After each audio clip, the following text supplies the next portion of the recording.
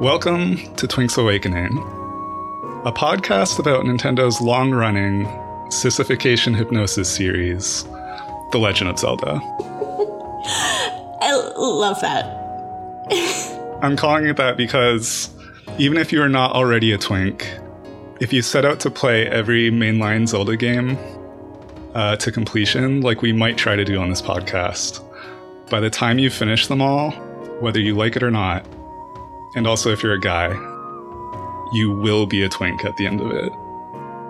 This is my theory. I appreciate that. I like that theory. I wonder what has happened to me after like a lifetime of playing Zelda, if I've been twinkified, if that's possible. You're more bi now. I'm more bi than I ever was before, because famously Link is LGBT, like all of it, all of the letters at the same time, but watch out. We should introduce ourselves. My name is Jay, and I am a fake gamer boy.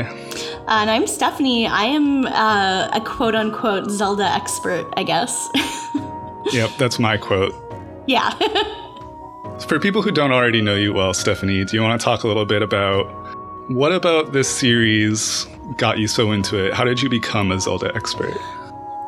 Oh, yeah, I guess I started with Ocarina of Time, which I know is probably a lot of people's starting point. It was Christmas 1998, so I was 7 years old. And the worst uncle that I ever had got me Ocarina of Time for Christmas. So, I mean, I guess, you know, broken clock is right twice a day or whatever. But yeah, he got me that for Christmas, and I was super into it. Like I already was a bit of a gamer for age like 7, I guess. I had been playing like Super Mario 64 and Tetris and like Mario on the Game Boy and stuff like that. But I think part of what got me so into Zelda is kind of similar to what got me so into Pokemon, which is, you know how like, I don't want to call it as elemental as Pokemon is, because Pokemon is obviously very, very explicitly like elements and, you know, which element is good against which element and stuff like that. But I think when I was a kid, I was really obsessed with the ideas of like, then this is really funny because if you don't already know me, I'm a chemist, and I think about elements very differently in that. But I think one of the things that really hooked me was just I was really obsessed with the ideas of like, you know how like when you play Ocarina of Time and you get like the medallions for all the different like elemental things, like the shadow medallion and like the water medallion. Right. I was just like obsessed with stuff like that. I think that may be part of what hooked me in so much. And then somehow completely separate from that, I became a chemist who also studies elements in a different way. But also I think like the big thing about Zelda that really hooked me on top of that is just that I'm a very big puzzle person, so I think like just the dungeon puzzles were really good for me, and the fact that it's like a series where yes, there is combat gameplay and stuff like that in action, but not that difficult. I mean, it depends on which game you're playing, because like if you go back to Zelda 1, yes, it is much more difficult, but it's a franchise where like you don't have to really actually be that good at combat or anything to be able to excel at it, and the puzzles are kind of fun. And then on top of that, you get stuff like, ooh, a dungeon that's all like fire, or a dungeon that's all just like this theme, and that kind of thing just really gets me. I'm a very big I'm like kind of a completionist too. So just a game that you can kind of 100% where you get to collect stuff, which I know is a ton of video games, but Zelda was like the real early one for me that really got me hooked. Yeah, there's a lot of like tight design in it and like small puzzles. And, yeah. Not too many moving parts. Yeah, not a lot. And I know that some people will really criticize Zelda for being super linear, which is absolutely fair. If you don't like that kind of game, then that's totally fine. But I do kind of appreciate the hard linearity that most Zelda games have. Like, putting aside Breath of the Wild and kind of A Link Between Worlds, most Zelda games are very much almost like if you've played them a couple times, you can kind of just memorize the exact route of everything that you're gonna do, including side quests and things like that, which is kind of... that also is kind of a plus for me because I also just love being like, this is a puzzle that I've done before. I really want to see if I remember how to do it from the last time I did it. So like that, it has a lot of replayability for that reason for me. On top of all the other good stuff where like the character designs are really fun and the music is really great and stuff like that. It kind of all comes together as like, I feel like I've heard it described before where Zelda itself is not made up of a ton of individual, amazing, incredible parts. Like each part on its own is kind of just mediocre. But when you bring all of those parts together, it's kind of like an ensemble of a ton of parts that work really well together and make a solid game.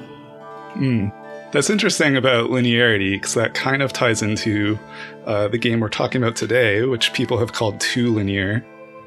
Yeah, I get that. I really get it, especially because a lot of people's complaint about Skyward Sword is that there is not a ton of exploration you can do on the surface because you can't even like go between all the surface areas at once. You do have to come back up to the sky and go to another area. So it does feel like the surface world is a bit more limited than it could be otherwise. But I don't know. I feel like you can break it up in a lot of ways too, because there's a ton of side stuff you can do at the same time. I don't know. For me, it's not a problem, but I do see how it could be. By the way, what's your history with Skyward Sword? I mean, I guess also Zelda in general, but specifically Skyward Sword, because that's what we're talking about today. Sure. Well, the big 3D Zelda for me was Wind Waker. Yeah. Like that I really started with. That just looked like nothing else I'd ever seen when I was the age I was when it came out. And that's something you and I agree on, that like Wind Waker is basically just the best game ever made. Yeah, it may be my favorite game of all time. Yeah, so if people listen to podcasts to hear the hosts disagree on stuff, they're not going to find that with us on Wind Waker. But I never owned an N64 and I never owned a Wii, so I missed a lot of the big 3D games that people care a lot about, like Majora's Mask and Twilight Princess and Skyward Sword. Okay. I never played the original at all. Interesting. And I've played like maybe half of the handheld games, but I've finished far fewer than that. I'm like a serial game not finisher. There's a few that I haven't finished. I have played almost all the Zelda games, but there's a couple that I have the ones I have started and not finished are the original Legend of Zelda, which I've played maybe like a third of. Four Swords Adventures, which I have played... I actually don't know what percentage of it I'm through because I wasn't looking at like a walkthrough or anything. I was just kind of playing it. I've played like several hours of Four Swords Adventures, but never beat it. And then I never finished Spirit Tracks. I really want to try to not like shit on any of the games too much because like I do really like I love the Zelda franchise as a whole, and obviously there's going to be games that like I like more than others, but Spirit Tracks just never gripped me at all, which I feel like is maybe an unpopular opinion because I feel like a lot of people are like, oh, Spirit Tracks was like actually really solid, and that's awesome. I'm happy you liked it, but there were too many things about it that I just didn't like. So I actually got like 80% of the way through Spirit Tracks. I was pretty close to finishing it, and then I just stopped playing it for a while, and then I lent it to someone else who I don't talk to anymore, and now I'm just never going to get it back. So... Okay. Well, as of recording this, Skyward Sword HD has been out for a couple weeks on the Nintendo Switch, and Stephanie and I have been playing it through about the first half of the game, through the first Imprisoned fight and the first Tears of Light trial. So I should say there might be some spoilers for that amount of time playing the game, but definitely no like end game spoilers in this episode, because like I don't even know what happens in this game at the end. So as somebody who did play the original stuff, how are you liking the HD version so far? I really like it. One of my thoughts about it is that, okay, so when I originally played Skyward Sword back in, I guess it was 2011 when it came out, I immediately loved it. Like Skyward Sword, there was a period in my early 20s when I used to say, oh, Wind Waker and Skyward Sword are tied for my favorite Zelda game. Which I wouldn't say is true anymore, but I do say that I do think that Skyward Sword is still really up there for me. It's still one of my, it's probably my second favorite 3D, no, never mind, I don't know. Really hard for me to say. It's up there as like my second or third favorite 3D Zelda game.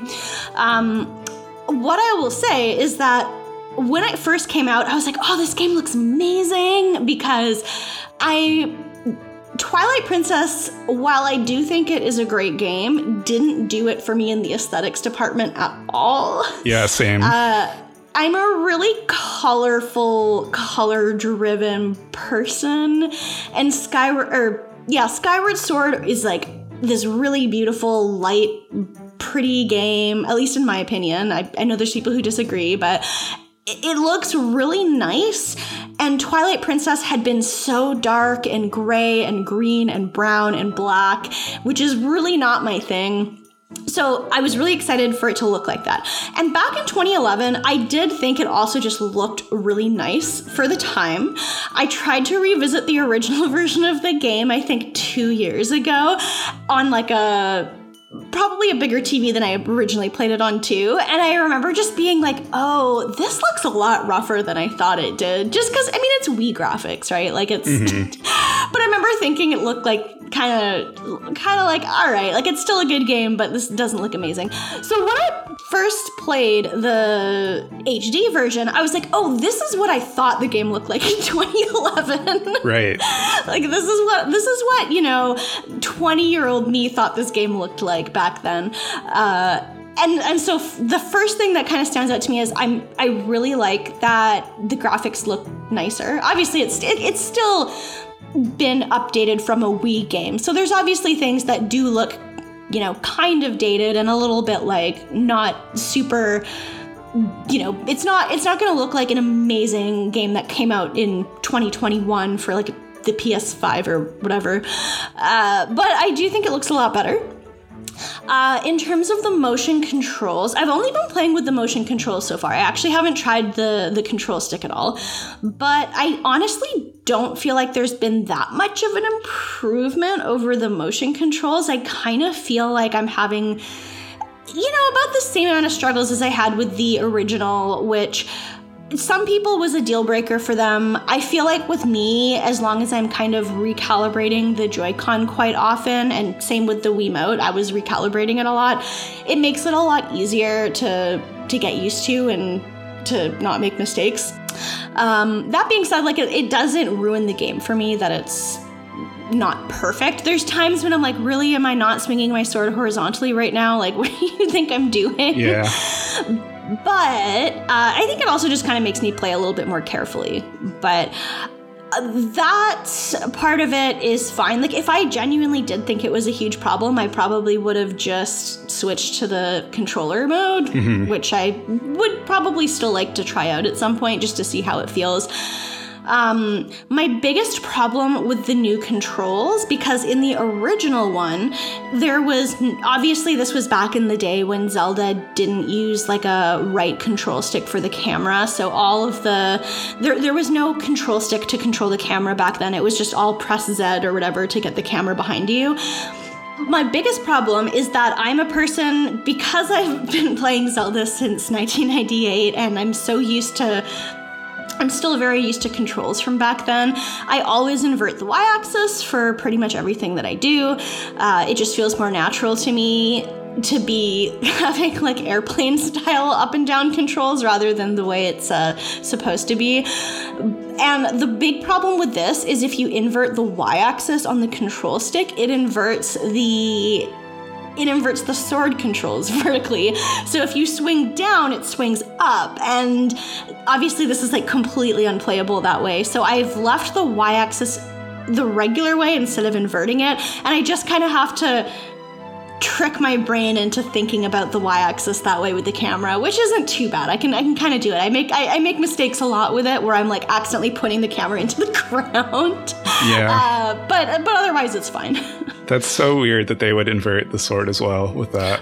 Why would they do that? Like, there's no way that swinging the sword is going to be inverted as well. Like, it's such a different way for your brain to process up and down for swinging an actual physical item versus the control stick getting tilted up or down and whether that makes the camera go up or down. Like, that doesn't make any sense to me. Mm-hmm. Yeah. Well, I've kind of been playing half and half with the control schemes because to me, like, the ideal way to play any game is lying in bed with the screen 2 inches from my nose. So like I need the button controls to do that. But also I've been playing with the motions as well. I feel like you could do a whole podcast just on the controls of this game because there's 2 separate schemes that like really don't have much to do with each other. And yeah, and each of them has like its different strengths and also like things about it that are weird and frustrating and could have been better. I do feel like they could have done some things in an improved way. How is it like switching back and forth between the 2 of them? Like, do you have a lot of like, even when I switch back and forth between 2 different games that I'm playing, like I'll go from playing like Hades to playing Animal Crossing, and my brain is like, shit, the controls aren't the same here. I press a different button to open a door. So is it like easy to go back and forth between the 2? It's not too bad. The main problems with the button controls is the right stick not being the camera anymore unless you hold down an extra button. So I'm kind of playing that in like with my left hand in a claw holding down the left trigger just because I use the camera so often, like more than I use the sword probably. And then the motion controls are mostly pretty good.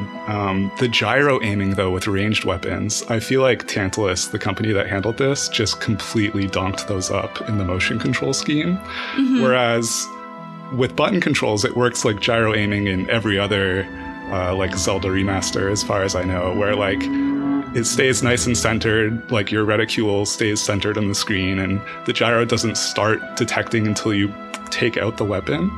With the motion controls, it's like detecting where your Joy-Con is at all times. And so when you pull out like the beetle, Link will just always like flail his arm in one direction or the other and start spinning.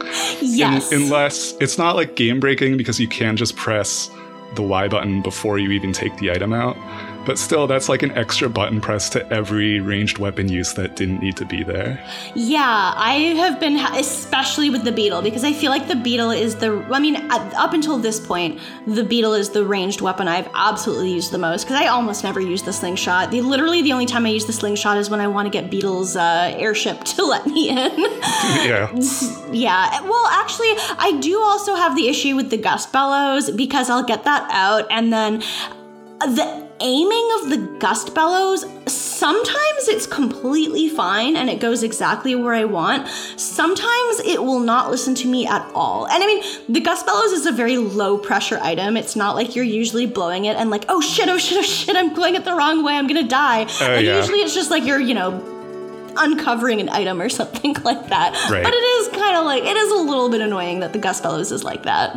Yeah, but I don't want to just hate on them the whole episode because, like, on balance, I'm used to the controls by now. Oh yeah, no, like I feel pretty used to it, and I guess partly also just it's absolutely not worse than the original game. And the original game, like, you can absolutely give it a million criticisms about how inaccessible it is, because there's a ton of people who just can't play Skyward Sword even if they would like to, and I think that's there's something to be said about that for sure. And so that being said, Skyward Sword is still one of my all-time favorite Zelda games, kind of in spite of some of the criticisms it gets that no other Zelda game gets, like especially with regard to motion controls. I love so many things about this game.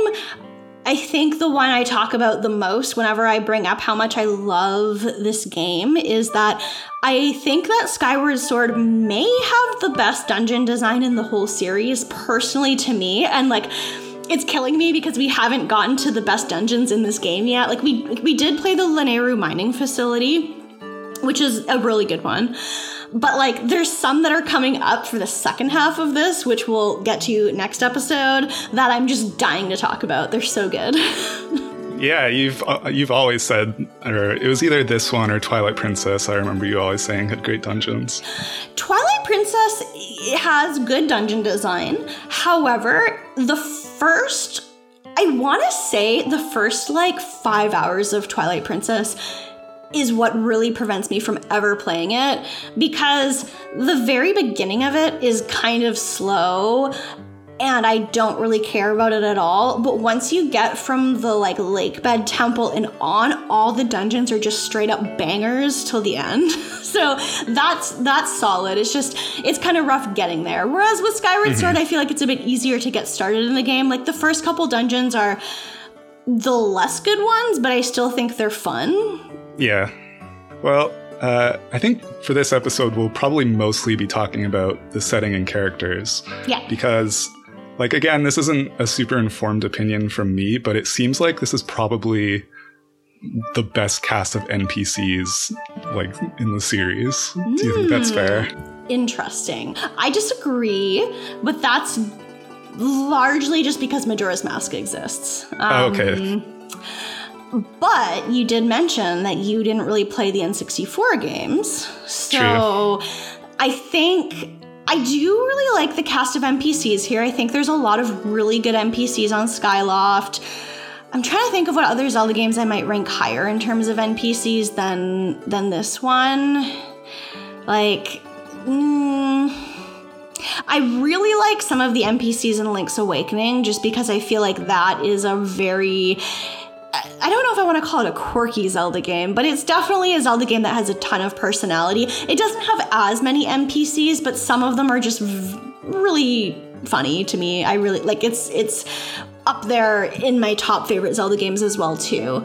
But yeah, no, I think Skyward Sword is probably in like the top few for overall NPCs in like the main village town. Wind Waker's also up there too. I don't know, it's so hard to say. Well, let's get into the start of this game and the setting. Yeah. So this game does something that, as far as I can tell, only the Wind Waker does in terms of 3D Zeldas. Or rather, something it doesn't have, which I figure you're appreciating, Steph. Okay. In terms of how you get around the game world.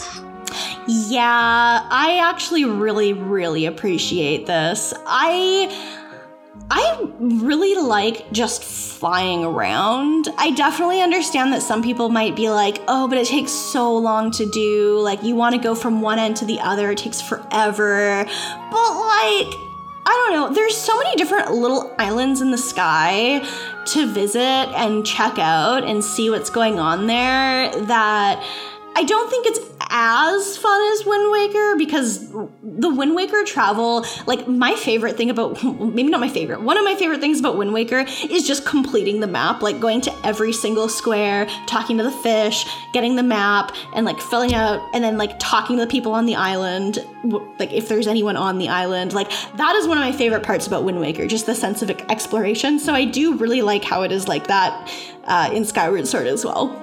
Mm-hmm. Mm-hmm. Actually, I agree with everything you just said, but actually what I was getting at is the complete lack of horses in this game. Oh, wow. Zero horses in the world of Skyward Sword. You are so right. That might make it one of the, Wind Waker and Skyward Sword, not a single horse to be seen. That might be why I like the 2D games so much too, because you never ride a horse in the 2D games. True. Yeah, it's like they made this game for you and I specifically, because you have a vendetta against horses. Yeah. And I can kind of take or leave them, but what I really like is giant birds in video games. Yeah, giant birds are so good. Like the Helmarok King in Wind Waker is my large son. Cass and his accordion in Breath of the Wild is my crush in that game, and I'm not even a furry. So yeah, the Loftwings. The Loftwings being based on shoe bills is such a brave, creative choice. I really appreciate it. It's so good. Yeah, and I didn't know that when I first started playing the game back in 2011, and then when the first time I ever saw a picture of a shoebill, I was like, oh, so they literally they weren't even like, oh, just like real life horses, we're just gonna call them horses. They weren't like, oh, we're just gonna call them shoebills. They're like, we're gonna take this real life animal, just kind of give them some funky colors, and then we're just gonna call them something else entirely, even though it's literally just a shoebill. And make them like 50% bigger. Oh yeah, like, yeah, no, barely for sure. even that much bigger. Yeah. What I love about them is, like, they could have picked like hawks or eagles to be the giant birds in this game, like something people already like, or like the Japanese crane, the red-crowned crane, one of the most beautiful birds in the world. But no, they went with this thing that looks like a giant Muppet and has like permanent googly eyes and a permanent smile and like a banana-shaped bill. And so I was looking up key artwork for Skyward Sword, and I came across one picture that was clearly fan art, like really, really lovingly done fan art of Zelda and Link on the back of a Loftwing, like getting kissy with each other under a full moon, like it was supposed to be romantic. But then the biggest character in the composition, like the biggest face in the composition, is this doofy, like Pelipper looking guy. And it just destroys all like dignity of your boring ships. That's so funny. I love how goofy some of the stuff in this game looks. Like, I really like it when Zelda doesn't take itself too seriously, which is why whenever I talk about like the rankings of my Zelda games, the more serious ones tend to be near the back. Like, I do think Twilight Princess is a good game. I adore Midna, one of my favorite Zelda characters of all time, but the game is just largely so serious, and just there's very little room for people being goofy in it. And even though I think that Majora's Mask is a darker game than Twilight Princess in terms of like tone and the actual like story that's happening, it's a darker, more depressing story, I feel like the characters really elevate it to a point where that doesn't matter. There's still room for characters to be goofy and stuff. And okay, that's a lie, because there is the fucking baby from Twilight Princess who's like the goofiest character to ever exist maybe in a Zelda series, but like for the most part, I really appreciate things like the fucking Loftwings just being just really goofy guys, just really funny. He's literally a funny guy. That's what he is. So yeah, this like flagship game from $1 billion video game company is, you know, not taking itself too seriously, and I like that. So as far as characters, I've heard you say that this is the best Princess Zelda in the whole series. Yeah. Is it because they let her have bangs? Yeah, it is. Well, okay, that's not the only reason. I also like it when Zelda gets to have more of a personality. The more she gets to kind of not just be a stuffy princess, the more fun I think it is. So I really, really like that here she gets to just be like a friend. She's not a princess. She is someone who goes to the academy with you. She is your friend from childhood, so you're really close. So, and then she realizes that she actually does have this deeper importance as the story progresses, of course. But I do really like that that's what she gets to be here. And then it does really help that they get to let her design be so cute. I love her bangs. They're really cute to me. I love her little pink outfit. It's just a really good one. It's like, instead of looking like a really princessy dress, it's just kind of like, I don't know, she's just like a teenage girl. Mm-hmm. And then the other main character we meet in the opening is, of course, Groose, the original himbo. Groose!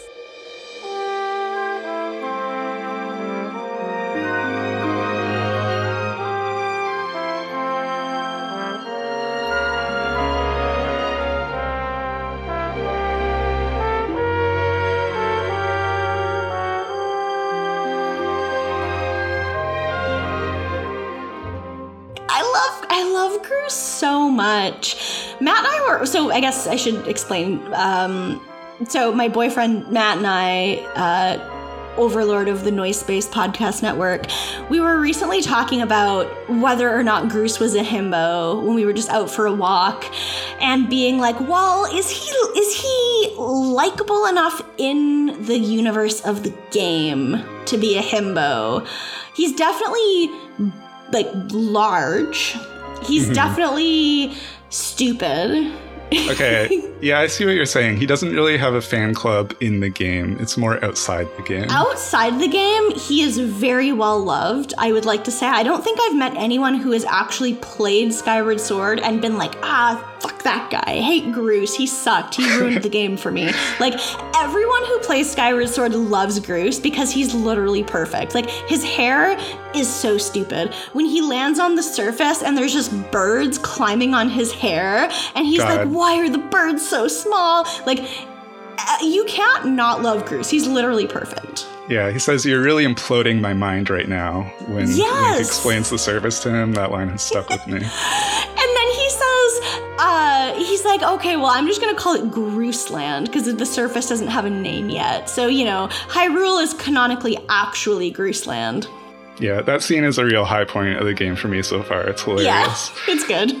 Groose does one problematic thing, though, which is boarding up the Crimson Loftwing in that tiny cave. That's animal cruelty. Yeah, no, yeah. But, that just makes him a complex character. Nobody is truly evil or truly good. That's true. He has shades of gray. There are reasons in order for him to have a successful character arc, you need to make him somewhat dislikable at the start. Like, he needs to be an asshole. And I think anyone who knows me at all knows that I love characters who are rude. Groose, he's rude. He's very much... He's an asshole, but not in a way that's completely irredeemable. It's not like he's like, I killed Link's Loftwing so that he couldn't participate in the wing ceremony, although that would have been kind of sick. Well, I don't know. It would have been a different game, but yeah. It's not like they make him irredeemable, True. Yeah, it's funny how nothing bad happens to Goose even after Alan or Horwell or whoever says, don't you dare mess with any of the other flyers in the flying competition. And then they just do in front of everyone. And it's like, there's no legal system on Skyloft. Goose can just do what he ever wants. Yeah, there has been no consequences. There's never a time when Goose was ever punished for anything. And he's just like, you and Zelda can get away with anything you want because you're the daughter of the headmaster and you're best friends and blah, blah, blah. And it's like, you get away with literally everything. It's not like Groose gets expelled or anything like that. I just think there's no laws. If two Loftwing Knights were stranded on an island and one of them killed the other with a rock, would that be fucked up or what? It would be fucked up, but it wouldn't be illegal. Wait, there's one law, and that law is that you are not allowed to fly at night.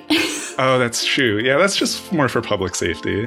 I think so, but then, when I was originally trying to remember how to get to Batro, which have you met Batro yet? Yep.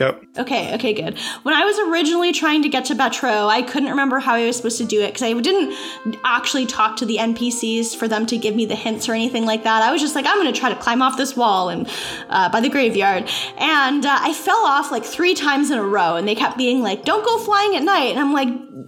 I was getting very frustrated. The first time I just didn't read their dialogue and I actually jumped off the cliff to try to fly, and I tried to do it again immediately after, and I was like, oh, I'm not supposed to do this. That's why my Loftwing didn't get called when I pressed the button. I thought you might learn how to fly at night at some point because of Beetle's Island, which is so far away, but it turns out you just have to go to sleep on his radiator like a weirdo, and then he takes you there. And what the hell is up with Beetle at night? I don't even know what is going on with him. I actually haven't gone to his island at night yet. I know I have in the past because I've 100%ed Skyward Sword twice before now, so I know that I've been there. But what does he do? I forget. Well, one of the prompts is what's with your accent? But it doesn't really seem like they're trying to make him talk in a different accent. He just acts really weird and uses like much larger words than he would normally. I love that for him. I love Beetle in this game. I love when he throws you out of his ship. I literally will go onto Beetle's ship and not buy anything just to watch the animation because I think it's funny. I didn't even know that could happen. Oh yeah, go to Beetle's airship and then decide you don't want to buy anything. See what happens. Wow. It's really funny. A couple of times I've gone up there recently because I thought I had enough money for another adventure pouch, but then it turned out I didn't. And then so it's like, cool, I get to watch the animation without even, that wasn't even my goal, but I get to watch it. Mm-hmm. Mm-hmm. All right, well, I want to play a game. And the game is you and I will alternate just naming our favorite Skyloft characters. Okay. You can go first. Okay, the first one who comes to mind to me is Beatrice, the item check girl. Oh, yeah. She's a lot because Zelda doesn't exactly have like a romance system like other games do, but you can kind of romance Beatrice a little bit because you can kind of like get to a point in the story where she asks you if you're interested and you can either say yes or no. And I haven't actually gotten that far yet with her. I've only talked to her a couple times to get items from her because she basically sits inside the bazaar all day and she's just like, you're coming to talk to me again? Like, are you interested in me or something?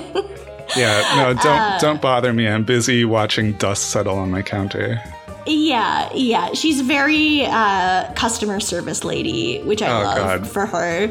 It was very funny going through the bazaar for the first time, like from the direction of the kitchen, and first seeing Beatrice and immediately being like, oh, I love her. Like, she's just exactly the amount of energy you should have for customer service. Oh, and absolutely. Then going 5 steps and seeing Rupin, the gear shop guy, and being like, oh, I hate him. This is the exact wrong energy. You can tell that they very much modeled him off of the Happy Mask salesman from both Ocarina of Time and Majora's Mask, because he's in both games. He very much has the exact same face as him, which is good. Yeah. Yeah, it's like the theories of emotional labor between like deep acting and surface acting emotional labor. And they're just like embodied by these two people. Although really it's more like Rupin is doing the surface acting because like actually at night he's allowed to be rude and normal. And then Beatrice is just not acting at all, which is the right approach. Yeah, no. She's fully just like that. It's so funny. She just like everything is on the table with her because it's like you can tell she hates her job. Like, what are they gonna do? Fire her and hire like there's no one who lives on this island.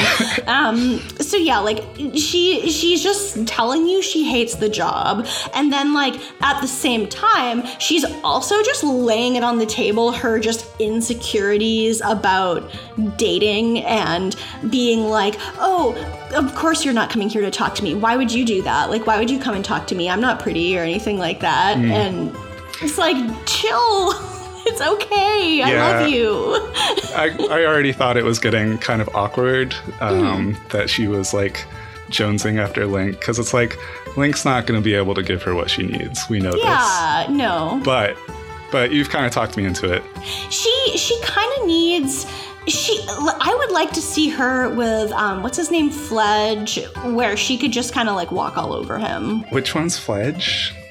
Oh, okay, yeah, the twunk. Fledge is the guy who has like 0 muscles and is trying to do push-ups. The one who has like absolutely 0 fucking constitution, and would sell you for 1 hot chip. Or wait, how does the thing go? He would sell you for 1 corn chip, not hot chip.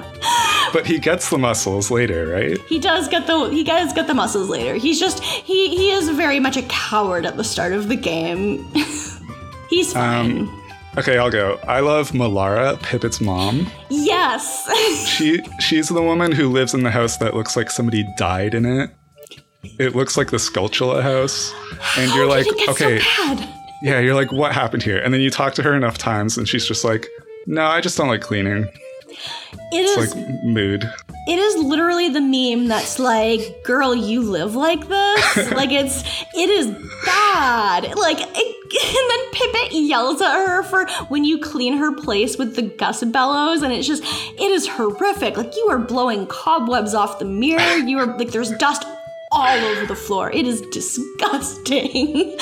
And then she gives you gratitude crystals for it, and then Pippet just yells at her for spending the money on it. And I'm like, go off, queen. Like, I adore her for this. Yeah, I didn't know where they were going with that subplot. Like, it seems to imply that Pippet's family owes tuition money to the Knights Academy, and it's like, the Skyloft Knights aren't like cops. They're actually doing a vital public service. You'd think their education would be like subsidized. What is this like modern tuition concern? I don't know. It's like, Pippet, go just cut some grass. Like, you really need 20 rupees? Like, I don't know. But yeah, it's weird. I also read on one of the Zelda.fandom.com, I think. Pippet is the only person who goes to the academy who does not live at the school. Oh yeah, that's right. He doesn't have a room. Yeah, because he lives there and he doesn't have he lives with his mom, doesn't have a room. So I'm wondering, like, if he just can't afford to have a room there, and that's why, because his mom keeps spending money for other people to clean the house. Or he got the local tuition. He may have gotten the local tuition. True. Yeah. Anyway, let Pippet's mom spend money hiring handsome young men to clean her house. It's fine. Truly. She is definitely like the MILF of Skyloft, I think. All right, you can go. Okay, my next one is Stritch, who is a bit more of a character than a lot of the NPCs on Skyloft, but Stritch is low-key like my favorite minor character from this game. He is the tall friend of Groose who has the funny bowl cut, and he loves bugs so much. He will, not compromise his reputation, so he'll only buy bugs from you at night. Mm-hmm. But he is obsessed with bugs. He's like, oh, not to say that Groose isn't an amazing bug, but I love bugs more than I even love Groose. That is funny. It's some good environmental storytelling how the rooms in the Knights Academy are like, they're actually shared, but there's like walls dividing them up. And Stritch and Colin are like crammed into this tiny little hallway because Groose has pushed that wall so far to fit his like weight bench. It's so oh my god, and Groose has a punching bag with your face on it in his bedroom. Yeah, I love that one. Which is so funny. And then he has a portrait of himself on the wall. But yeah, it's so funny that their room is so tiny for two people in one. It's just like, oh god. But then when Groose gets to the surface, Colin, the other guy, he's like, I'm not afraid of Groose. I'm taking his room for my own. Mm-hmm. Which is good. Yeah, I haven't been a big fan of Stritch because he's like such a downgrade from selling bugs to Flick in Animal Crossing. Like, Flick is so proud and genuine and loving bugs, and this guy's like ashamed, and he'll only sell you 3 at a time or like 3 different ones at a night. It's like, why the limit? Yeah, he is different. I think part of the reason why he's so endeared to me is because he is very much relative podcast to us. There's a podcast on the Noise Space Network called Slappers Only, and they do video game music. They talk about like the best songs on different video game soundtracks. Anyway, host of that podcast, Max, it's literally him. Oh, and so I think he's endeared to me because he's literally Max, who also loves bugs and is blonde. So every time I talk to Stritch, I'm like, oh, that's my friend Max. Max, we're sorry if you're listening to this. No, he very much also is like, yeah, that's me. Okay. I actually guested on their podcast to talk about the Skyward Sword soundtrack a while ago. When the game was first announced, they were like, okay, well, why don't we do Skyward Sword as one of our next episodes? And we very much talked about how he is Stritch. Mm-hmm. Have you seen his Bug Island yet? In Animal Crossing? Or no, in Stritch's in Skyward Sword. I have not. Yes. I don't know when you get to see it, because I haven't seen it yet either, and I haven't particularly tried to find it yet. I believe it's in the Thunderhead. But I don't know when you get there. Oh, but maybe I have. Does it have like a rainbow and a bunch of flowers on it? It's not that one, because I did go to that island when I went to the Isle of Songs. I think that one's just... I forget what that one's for. I don't remember if it has a purpose. There's another island in the Thunderhead, though, that is the Bug Island. Well, we should talk about Colin, too, the other Groose lackey. Because the event with his love letter, it forced me to make multiple saves just to see what both sides of that. It's so mean to the player to make you choose between giving his letter to like a toilet ghost to wipe its ass on and giving it to a girl and like seeing him get his heart broken. It's very hard to choose between those. Yeah, that's rough. I haven't given it yet. I actually just got his letter earlier today. I think I'm gonna give it to the toilet guy. It's rough though. There's actually a couple gratitude crystal quests where you have more than one option, and Beatrice is also one of those ones. That's good. Yeah, so that's kind of a fun one. I think I'm going to give it to the Toilet Ghost, partly just because I really love that the Zelda series has made Toilet Ghost a recurring character. Like, he's in Majora's Mask, he's in this game, there's other... Zelda series staple, Ghost in the toilet. Yeah, I don't know why they decided to make that a thing, but I'm so happy they did. A great recurring character. All right, let's name off a few more NPCs. You're a big Lord of the Rings fan. Which Peter Jackson's Lord of the Rings characters are Owlin and Horwell? Okay, yeah, every time I talk to them, I'm like, you literally look like Elrond. Okay, so I have to remind myself which one is the white-haired one and which one. I think Horwell is the brown-haired one, I think. Yes. Okay. Horwell looks more like Elrond because he is the long brown hair with like the elf ears.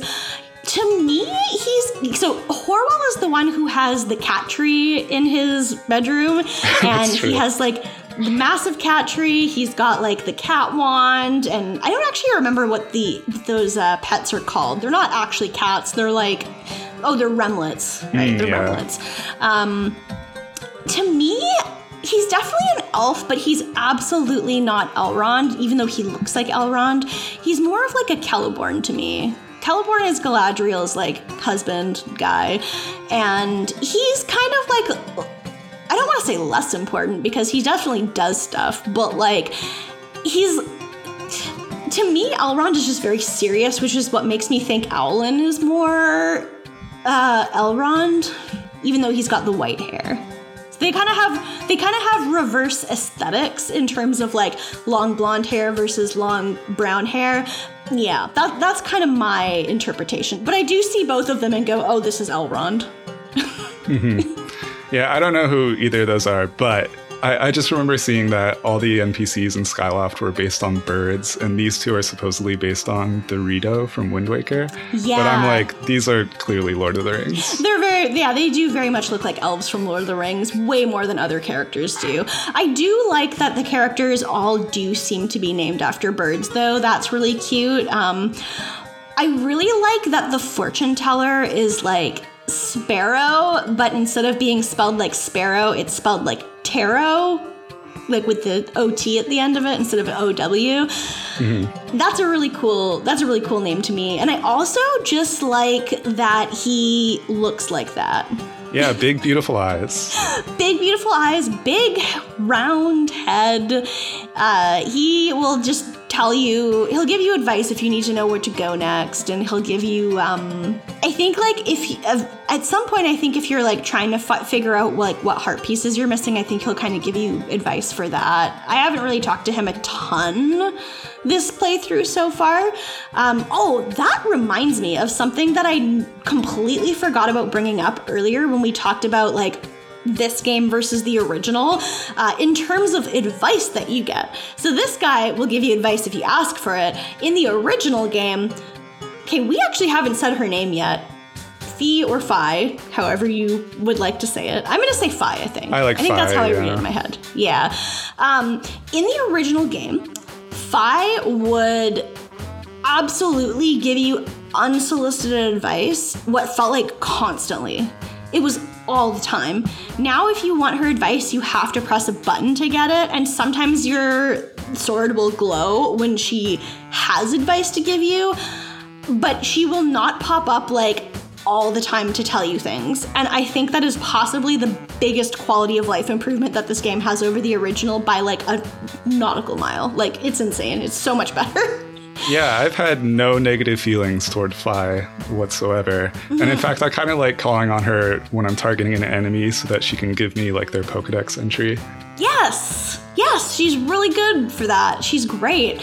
I didn't really dislike her that much in the original, but even if she wasn't constantly popping up to tell you that what you were supposed to do next, so that it wasn't even, a challenge, she would pop up to say, Master, your Wii remote batteries are at 10%. I suggest that you change the batteries now. And it's like, oh, it's so nice not having to do that anymore. Mm-hmm. Yeah. Another little change related to the characters, and it took me a while to even see this about the original game, but in this one, they put their names over every text box, and that they didn't do that in the original. Which seems like such a small change, but that totally affects how you develop relationships to these characters. Yes. in the Colin event, he says 5 times oh, it's the girl with the round hat, in bolded text, the girl with the round hat, and I'm like, dude, I know who Karane is. There's 4 students at this school. Yeah, no, for sure. If you're not always getting their name, it's far more understandable that it would be that way. Yeah. I really like seeing the names a ton. There was also, I'm sure this was in the original too, but I also just didn't remember the ancient robots having full digits in front of all their names. But I'm sure that was a thing in the original, but I'm just noticing it more now, maybe because of that. Mm-hmm. Well, let's get to, there's not only a bunch of original NPCs in this game. There's also original races, rather than just trotting out the Zora and the Gorons again. Although there's one Goron in this game, and I love him. One single Goron. I love him. Gaknaba or Gorko. I'm Gorko. Yeah, Gorko. Yeah, no, I like him. He's just he has lived on the surface as far as he's been around, I guess. But he's very much just curious. I've noticed these strange statues. Dude, you've been here the whole time. Were they not here before? I love right at the start how much he gets wrong about Skyloft, where he's saying an endless spring, or it's stuff he gets half right, an endless spring of mystical water feeds a river through the place. If you drink it, it will live forever. The fields are crowded with pumpkins that never rot. The buildings are all made of gold. And it's some of those are kind of true, or only true because of video game logic. I guess they didn't make an asset for a rotting pumpkin, so they all just stay fresh. Yeah? Well, your pumpkin soup gets cold, though. Not rotting. It doesn't rot, but it can get cold. I wish they had kind of carried that forward. Gorka is only really there to tutorialize for the player mostly. Yeah. But it would be funny if he just gave you half wrong advice the whole game.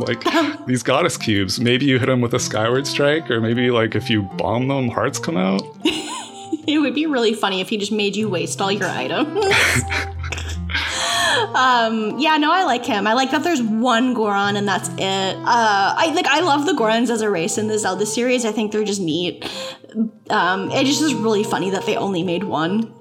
Mm-hmm. Is he the only one?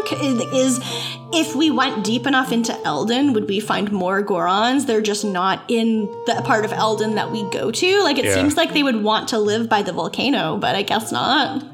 Yeah, well, I think on the Zelda wiki, I saw there are 1 or 2 more in minor roles in this game.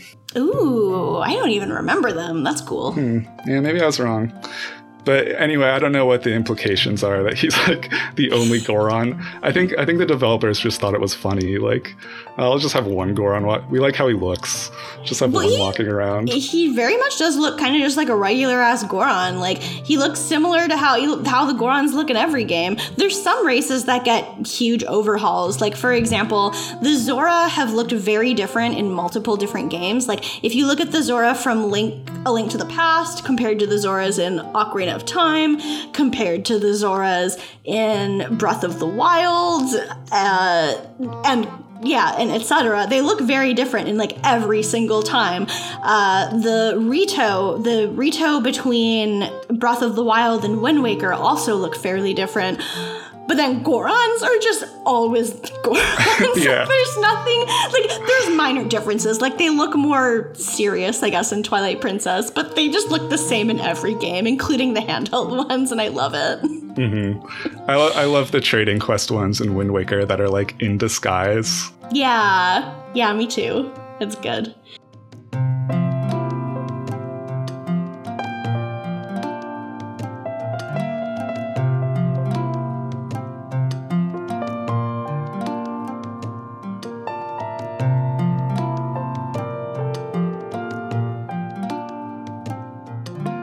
But in terms of the three main races that are in this game, I figure you would like these guys, the Kikwis. Yes, the Kikwis are my favorite. They're my favorite by far.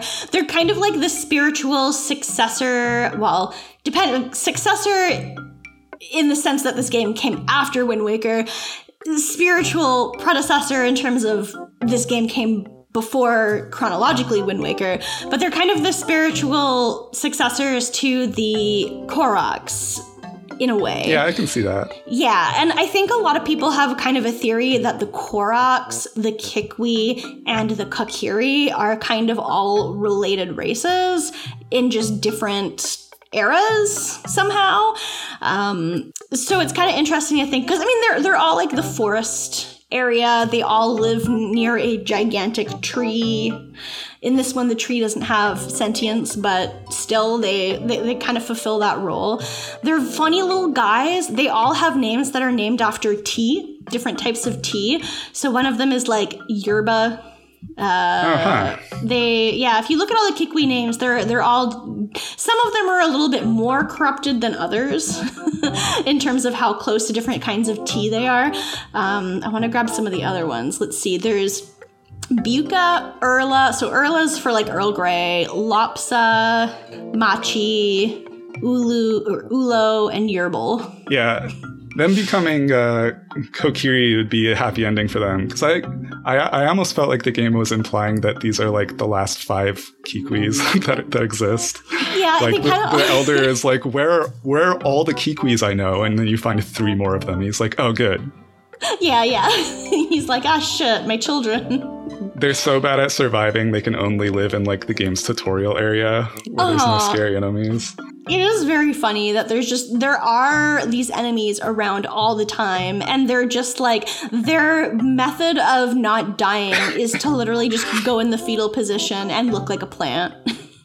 My favorite one that you have to find is the one that's trying to hide in a patch of grass. Yeah. And when you cut the grass around it, it like starts to scooch over to the remaining grass. Yeah. Like, eat her. That melted my heart. Yeah, that's very cute. I think they're one of the cutest things about Skyward Sword.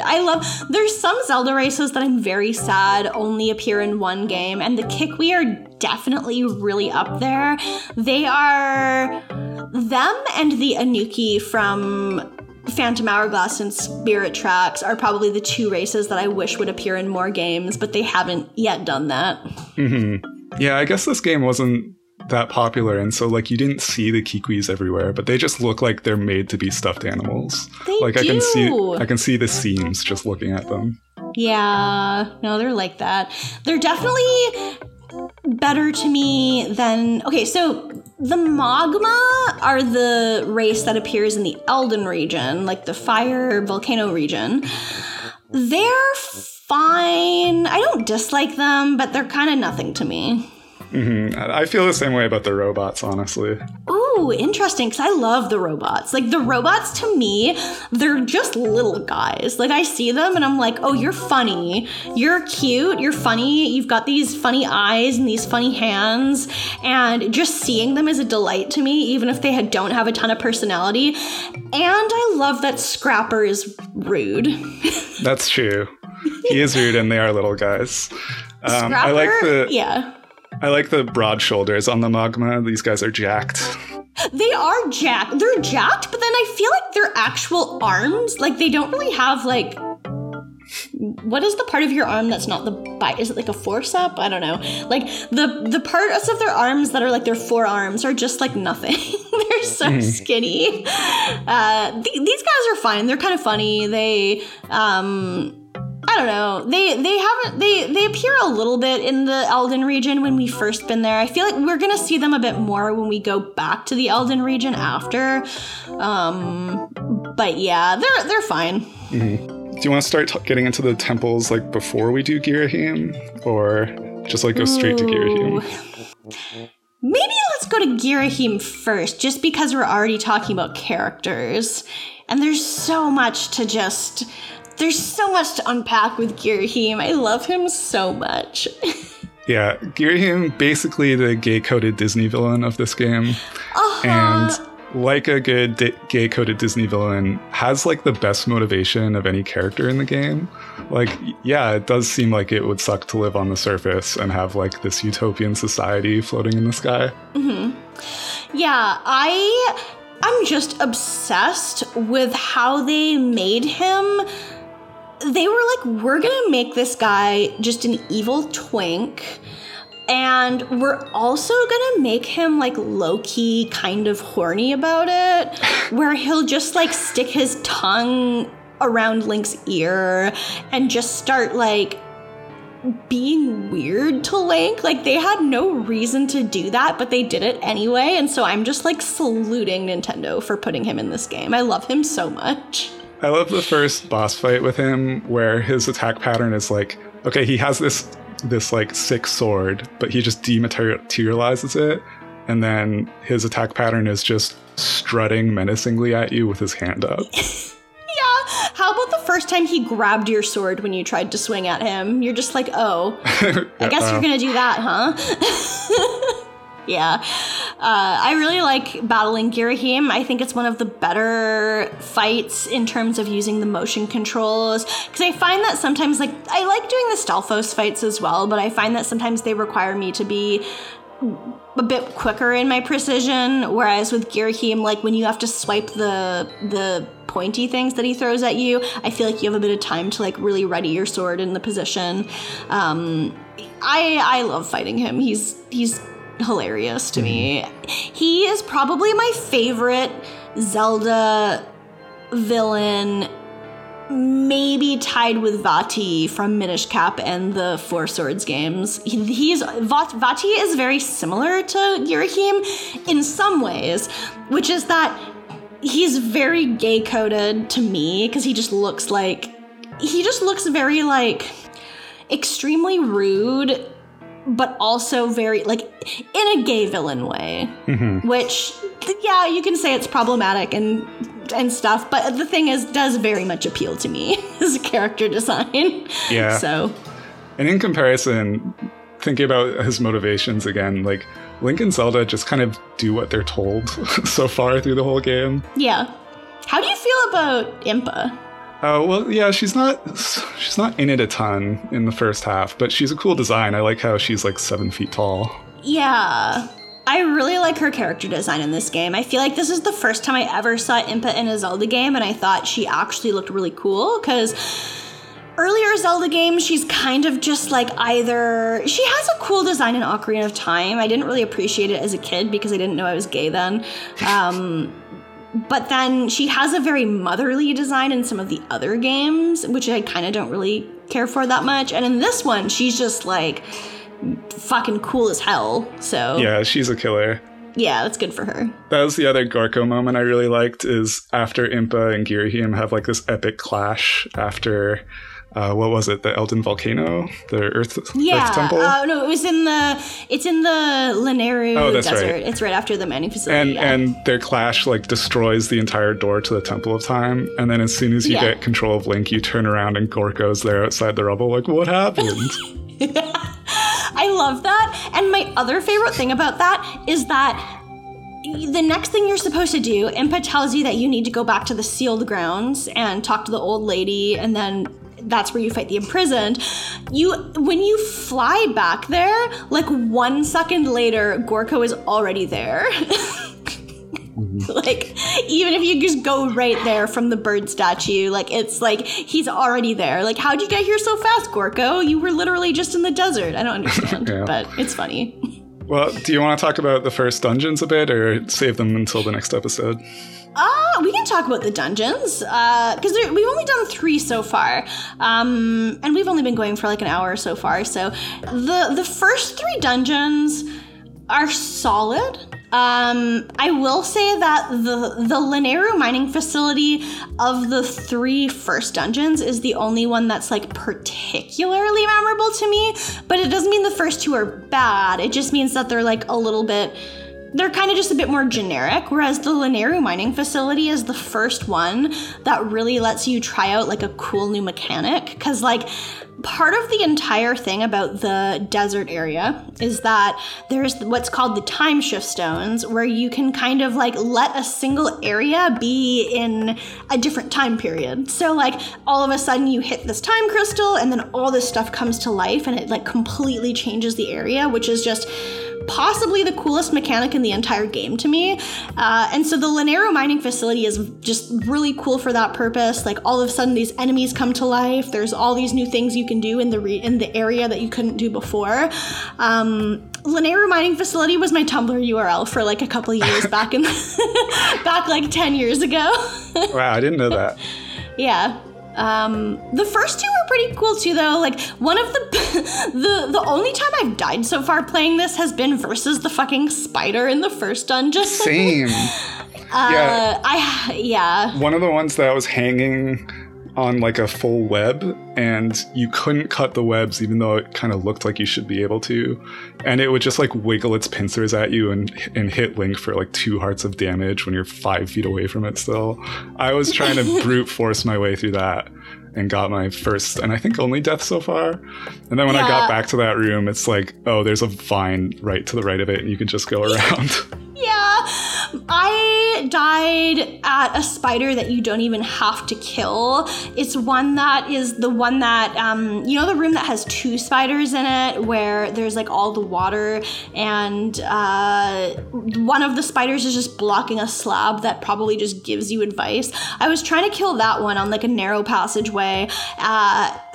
I was having a really hard time jabbing. That's the problem, is like the way that you kill them is you have to like get them facing the opposite direction and jab the little circle on their belly. The jabbing motion is probably the hardest thing I've had to do in this game so far, although I didn't have that much trouble doing it versus the Lanayru mining facility boss, which has a lot of jabbing in it, but yeah, I don't know. I struggled. Yeah, I haven't had problems with the jabbing, but when the Skulltulas start like swinging side to side, that can be tough for timing. Yeah, it is really hard, especially with like the camera being in the right direction and like the Joy-Con recognizing what you're trying to do. And like you have to have really fast reflexes to get it to recognize that you're stabbing at the right time. It is just kind of a mess. So I died there. I'm trying to remember what else happens in that first dungeon that's kind of like cool. I do like the puzzle, well, not so much puzzle, but where you have to like make the eyes spin from swinging your sword around. I remember seeing that in the trailer to the game. And then when I got to the dungeon, I was like, oh, this just isn't even a challenge because they showed this so much in the trailers for Skyward Sword before it came out that everyone knows how to do this now. Yeah, maybe that was like on purpose, because I have no idea how I would have solved that. It would have taken me forever. Yeah, I think they do have a little slab in one of the rooms that tells you like, oh, I think there's a slab that gives you some advice about it. Okay. It's not quite as bad as There's one in Phantom Hourglass where you have to blow into the mic to blow out a flame, which is like, I didn't even know that the DS had a mic back when I got Phantom Hourglass, so I had to look it up, and I was like, are you kidding me? I have to blow into it? And there's another one where you have to close the DS to do a stamp, and it's like, excuse me? So it's not quite as bad as those ones, but yeah, I was kind of like, you already showed me how to do this. And then they have the same thing they have the same eye puzzle like 3 times, and I'm like, okay, this isn't challenging anymore. 2 pretty arachnophobe unfriendly dungeons in the first 3 of these, I'd say, because the I do hate that. The Lanayru mining facility is full of little scorpions too. Yeah, I love those little guys, though. They're funny. Yeah, I will say Moldarok, the boss, I didn't mind him as much. I think because the claws are like big, meaty crab claws. So I'm just like, oh, those look like they taste good. Yeah, that's true. The whole time I was doing that boss battle, I was too distracted by the fact that, like, it's just so funny that you blow wind at the sand and the sand just disappears. Like, it instead of just getting displaced to a different part of the room, it just completely goes away. Which is the same as when you clean the woman's house in Skyloft. Like, you blow the gust bellows at all of the sand and dust, and it just disappears. Which also, when you go to clean her house, she says, I usually just wait for a strong gust of wind to come and blow it away. And I'm like, hello? In your house? Your windows aren't even open because they're covered in dust. Yeah. You break all her pots and stuff too, and she doesn't even seem to mind. She does not give a shit. Yeah. The other one's the Earth Temple, which is kind of just a straightforward fire dungeon. The main thing that got me a little bit tricked was that I kept forgetting that there were parts of the wall that I could bomb. And so I was like, how am I supposed to move forward here? And of course, Zelda does very much show you that there's a crack in the wall that you can bomb, but sometimes I'm just not looking. I was thinking about that part in like 480p or whatever the original was. It must have been really hard to see. Yeah, it was definitely, it was fine. I don't remember having particular trouble with it, but it's definitely kind of like one of those annoying things where if you're not looking into a corner in a very large room that has a lot of walls on it, you know, you kind of have to get to the point where you're kind of exhausted of what the hell else can I do in this room right now to get through. Yeah, there is a trend of like big open rooms in these dungeons, which I appreciate. Yeah, and I think that is gonna kind of continue a bit because I'm thinking about the upcoming dungeons that we have. The next one that we have has a ton of wide open rooms in it. Yeah, there's 4 dungeons left, and we've done 3 of them so far. Do you have any particular favorites of the 3? The Lanayru the mining facility is pretty cool. Yeah. And I didn't mind. I thought the Earth Temple was pretty good. I might just like the nice red and green, the like jade color scheme. Those colors complement each other well. And what's the Lizalfos? I love the Lizalfos in this game. I like those guys. Maybe the only really thing good. I like almost as much as large bird boys is large lizard boys in video games. Large lizard boys, they're good. Yeah. Which makes sense because birds are basically lizards. Yeah, they're the same thing. They're like land birds. I like that. I like the boss in the Earth Temple. I think, is it Scaldera? I think. Yeah, he's funny. He's just like a lot of people will say Zelda bosses all be like and he's definitely one of those. 2 out of 3 bosses so far have been like Big Eye, which I kind of love it. And I know that like not. The next one's not Big Eye, but it is very obvious target. And then the one after that is very much Big Eye. So I'm excited to get to those. The one last thing I wanted to bring up was, how did you feel about the Silent Realm trial? Oh, that's right. Yeah, I don't know if I'm guessing they're going to get more complex and frustrating later, but the first one wasn't too bad. Okay. I only failed it on the first try because I was going for one last tier. I thought I could outrun this one guy by like going on the other side of a tree as him, and it did not work. He hit me like around the tree. They're pretty scary, the guys they put in the Silent Realms, especially the one that like just kind of the slicey boy that just like floats slowly after you. That's like just to be menacing. Yeah, no, they're kind of terrifying, and the music does not help because the music is just like dun, dun, dun, and you're like, I'm gonna shit my pants. The very first time I played Skyward Sword, the Silent Realms were... I really didn't like them the first time because I think I just expected them to be kind of harder, and I really did not want to get caught and have to redo it. I'm really not usually a fan of like any kind of stealth type thing in video games. Not my favorite type of thing. But the first time I played Skyward Sword, I actually didn't fail any of the trials on my first try until I got to like the last one. And so they're not as bad as they look, but on subsequent plays of Skyward Sword, I actually have really liked them. Like, I kind of look forward to doing the Silent Realms now. I think they're fun because I like doing like collections and it feels like a little challenge. I don't really think... I think most of them are kind of the same difficulty as this one. I'll say. It seems like it's kind of a navigational challenge as much as anything. So if you're navigationally challenged, I can definitely see like it being too imposing on the first go around. Yeah, I mean, having the beacons really helps, but it's still just terrifying. I know there's a lot of people who are like, yeah, I really liked Skyward Sword, but I absolutely hate the Silent Realms with my entire life. And I do not blame you. They're kind of terrifying.